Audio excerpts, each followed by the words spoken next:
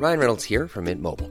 With the price of just about everything going up during inflation, we thought we'd bring our prices down.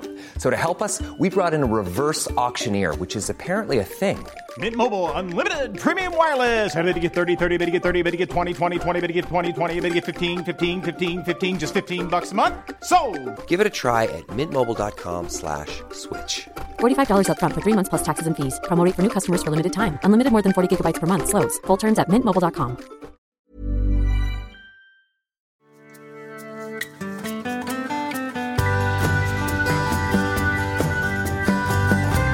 Hallå vänner, och Björn Rudman här. Och tänkte bara önska er välkommen tillbaka till podden. Och för er som är nya så heter jag då Björn, som jag sa.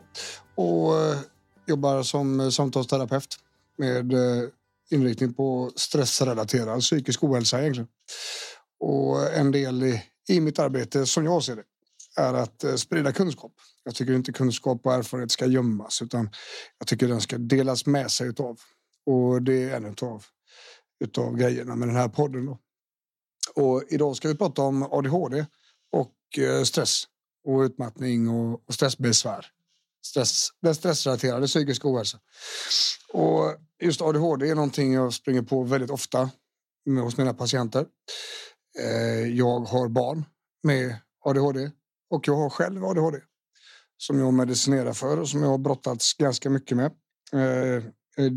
Diagnostiserad i vuxen ålder. I februari nu så det är nästan ganska exakt ett år sedan faktiskt. Precis. Nu är det inte så att jag har undrat om jag har haft ADHD eller inte tidigare, och det har väl ingen runt mig gjort heller. Och så är det ofta. Att man har ganska bra koll på att det här är nog det. Och så har det livet funkat, och sen så kom det en dag då det inte funkade längre.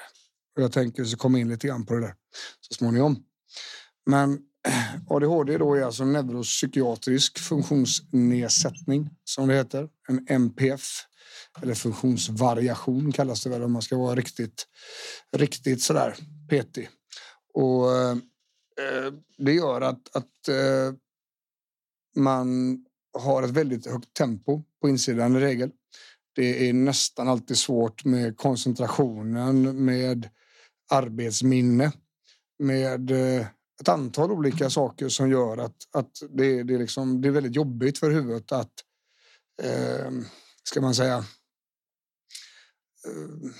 få koll och på uppmärksamhet och allt det här som man behöver. Och det gör då att ibland så kan man behöva medicin för det där. Och ADHD är en sån sak som jag uppfattar det då, som jag upplever det och även mina patienter då, att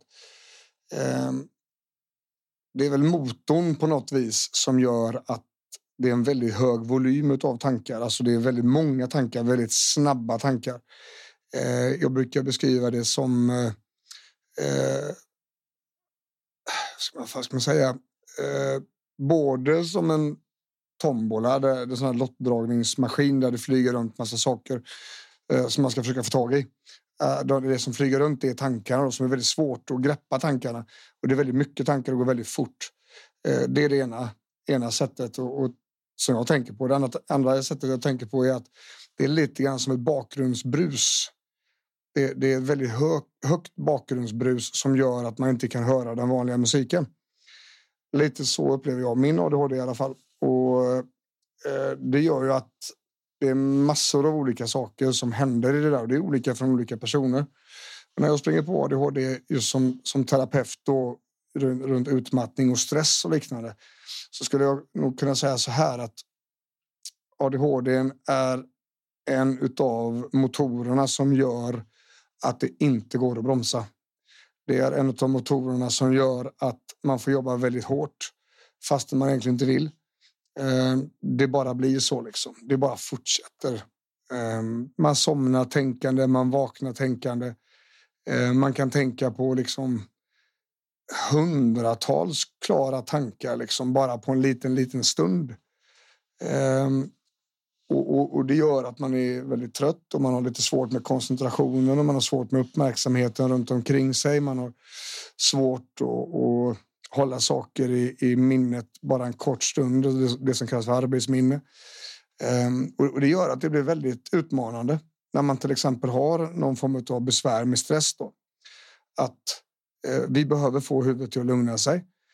Ett utmattningssyndrom, där måste vi minska belastningen, vi måste öka återhämtningen. Men hur gör vi om det inte går då? Hur gör vi om hjärnan inte vill minska?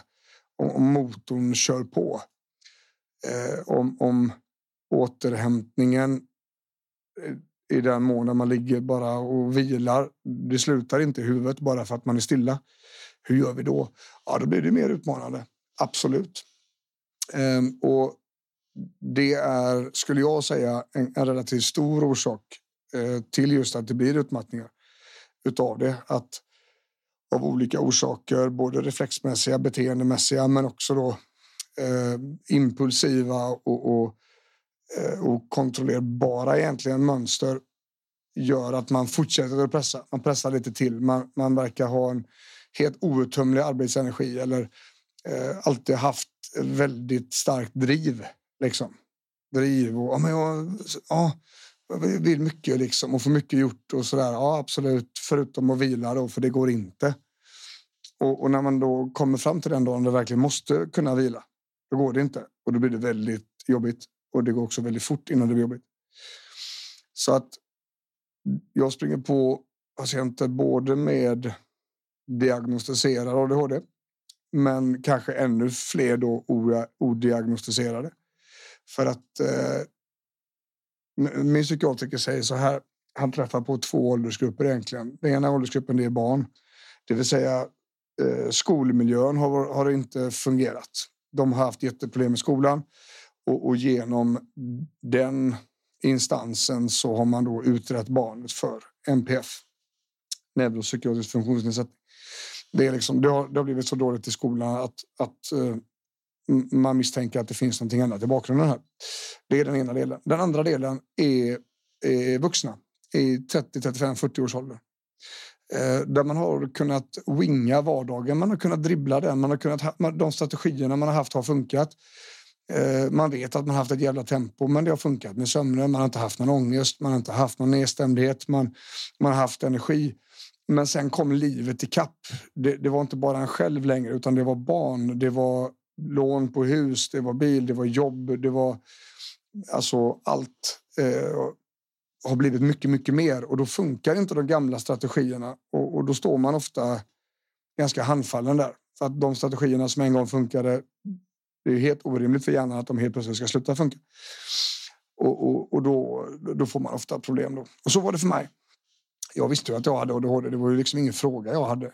Men jag kände hemma att flickorna, mina döttrar, behöver mig mer än vad jag har i mig.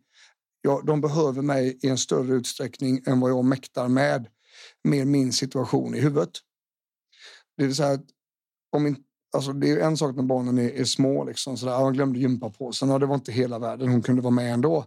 Men när man då inte får iväg 13-14-åringen för att man själv fastnar på någonting eller man glömmer att hjälpa dem med att få med sig sin dator till skolan, var på undervisningen inte fungerar som det var tänkt, då blir det större konsekvenser. Och det blir konsekvenser på en annan nivå liksom, för att jag missade det jag behöver göra då. Och det kände jag att så ska vi inte ha det. Och jag har kommit till vägs ände med det jag själv har försökt att jobba med då. Och så hade jag jättetur så jag lyckades få till en utredning då via landstinget. Och det var bara tur, ska jag säga. För att tyvärr är det så att utredningsfunktionerna i den statliga regin fungerar väldigt, väldigt dåligt. Och det tar i regel väldigt lång tid innan man kommer fram dit.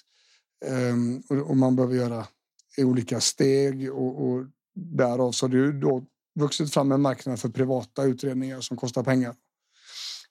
Men jag hade väldigt, väldigt tur. Och fick detta via landstinget.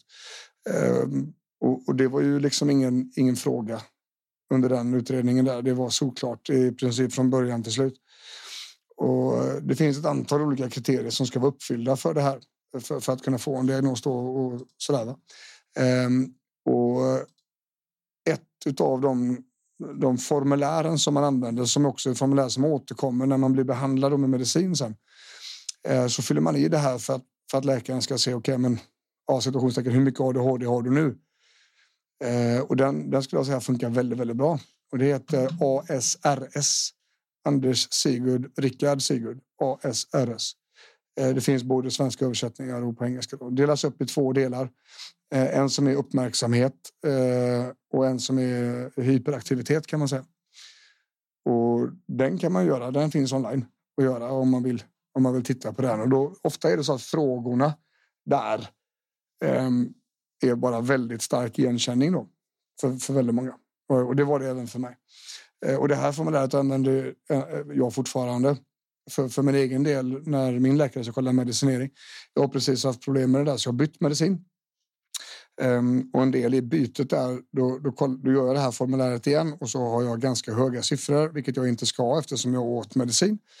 Och då kan vi också bevisa att den här medicinen gör inte sin grej nu. Så ASRS är det är ett bra ställe att börja på. Och där kan man få reda på ganska mycket. Det är väldigt intressanta frågor också, tycker jag då. Men om vi nu leker med tanken att det är höga poäng här och man har en svår vardag och känner att man har svårt att vila fast det går inte, huvudet spinner på. Och man vet att det har varit så här länge. Det har varit så här sedan man var liten, mer eller mindre. Då tänker jag att då är det ett smart ben att gå på. Det är ADHD-spåret. Men det finns också andra situationer i huvudet som gör att vi faktiskt kan ha ADHD-liknande symptom. Och det kollar man av under en utredning. Dels då så skulle olika former av substanser, framförallt centralstimulanter, alltså amfetamin, kokainpreparat, skulle kunna ge samma symptom som ADHD. Så det är en del man kollar. Man kollar också av bipolaritet. Och om tempot på insidan skulle kunna bero på det. Man kollar av PTSD väldigt noga. För att det skulle också kunna ge ett väldigt jagat inre. En väldigt hög stressnivå, ett högt tempo. Och lite andra sådana saker då. Bara för att utesluta att det inte är någonting annat. Att det inte är någonting annat som ligger här och luras att vara ADHD. Som behöver helt andra typer av behandlingar. Sådär va. Så att det är inte bara. Men om man har, vi leker med tanken att vi har ett ADHD-liknande agerande i oss. Man somnar tänkande, man vaknar tänkande. Man startar nya projekt överallt. Det ligger liksom ett Hans och Greta-spår efter den i rummet där man har gjort detta och tar fram detta. Och så ny grej och så ny grej. Och så oj, så ringde någon och så ny grej och ny grej. Och samtidigt ha problem med stressrelaterade besvär. Det är knepigt, men det finns en del att göra där faktiskt. Och det är också så här att det vi pratat om tidigare här på podden med sårbarhetsfaktorer och sådär. Vi kommer tillbaka till det nu. För att dålig sömn kommer att förvärra de här symptomen. Dålig sömn kommer att göra det ännu svårare för signalsubstanserna att fungera i huvudet, vilket vissa av dem då man tror inte gör riktigt då när man har ADHD. Både dopamin och serotonin och noradrenalin då. Och den dåliga sömn kommer att påverka det negativt. Det är även så att dåligt matintag, alltså äta kast, det vill säga för lite, för sällan, att man liksom inte får i sig energi, kommer också påverka de här sakerna. Kommer också göra ADHD eller de ADHD-liknande dragen mycket värre. Och sen finns det en grej till, och nu kommer jag säkert tycka att jag tjötar om jag lyssnar på det mycket, men det är så här att träning är som en jävla mirakelmedicin för de här grejerna. Det är helt sjukt. Jag kan ur eget personligt perspektiv så kan jag säga det direkt. Alltså, mina mediciner fungerar knappt hälften så bra om jag inte tränar. Det är så mycket som händer med signalsubstanserna i huvudet, både i balansform och i tillverkningsform så att säga, att otroligt mycket bättre med träning. Och det behöver inte vara tung träning utan styrketräning, konditionsträning, rörelse liksom, får grejerna till att funka mycket, mycket bättre. Det är som att det klickar i liksom. Så det är liksom baseline hos mig då. Mat, sömn och träning. Och sedan då om man kollar rent ur ADHD-perspektivet, om man känner att man har de här sakerna, så kommer det vara jättehjälpsamt med rutiner. Men det kommer också vara det tråkigaste jag har gjort i hela livet. För det är sjukt tråkigt. Det blir liksom inga kickar av att veta vad sakerna är. Det blir liksom en liten grej. Det händer någonting, va? Men det kommer skapa väldigt mycket. Det kommer frigöra mycket tid, mycket energi. Och förenkla saker och ting. Så att om vi vet att mobilen alltid försvinner 10 gånger om dagen, då bör vi skapa en rutin. Den ligger alltid på samma ställe. När vi har använt den så lägger vi tillbaka den på samma ställe.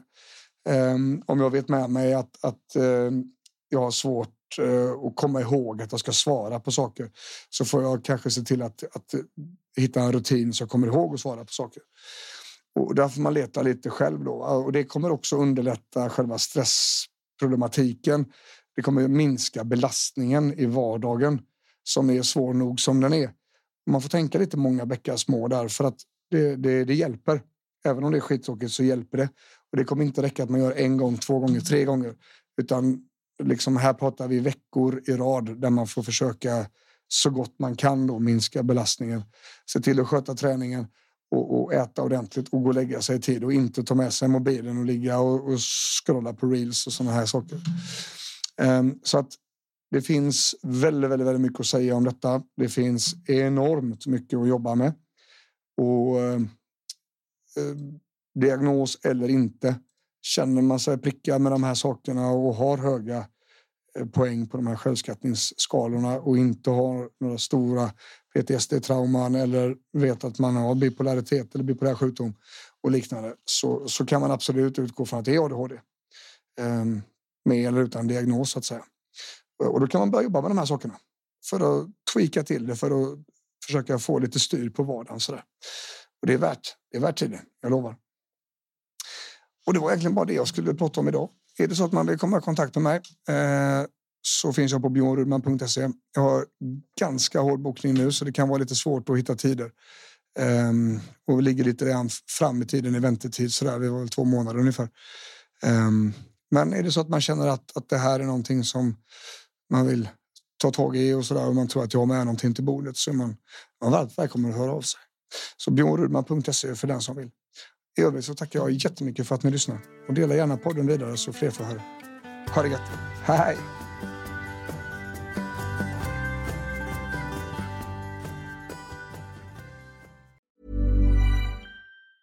Ever catch yourself eating the same flavorless dinner 3 days in a row? Dreaming of something better? Well, HelloFresh is your guilt-free dream come true, baby. It's me, Keke Palmer.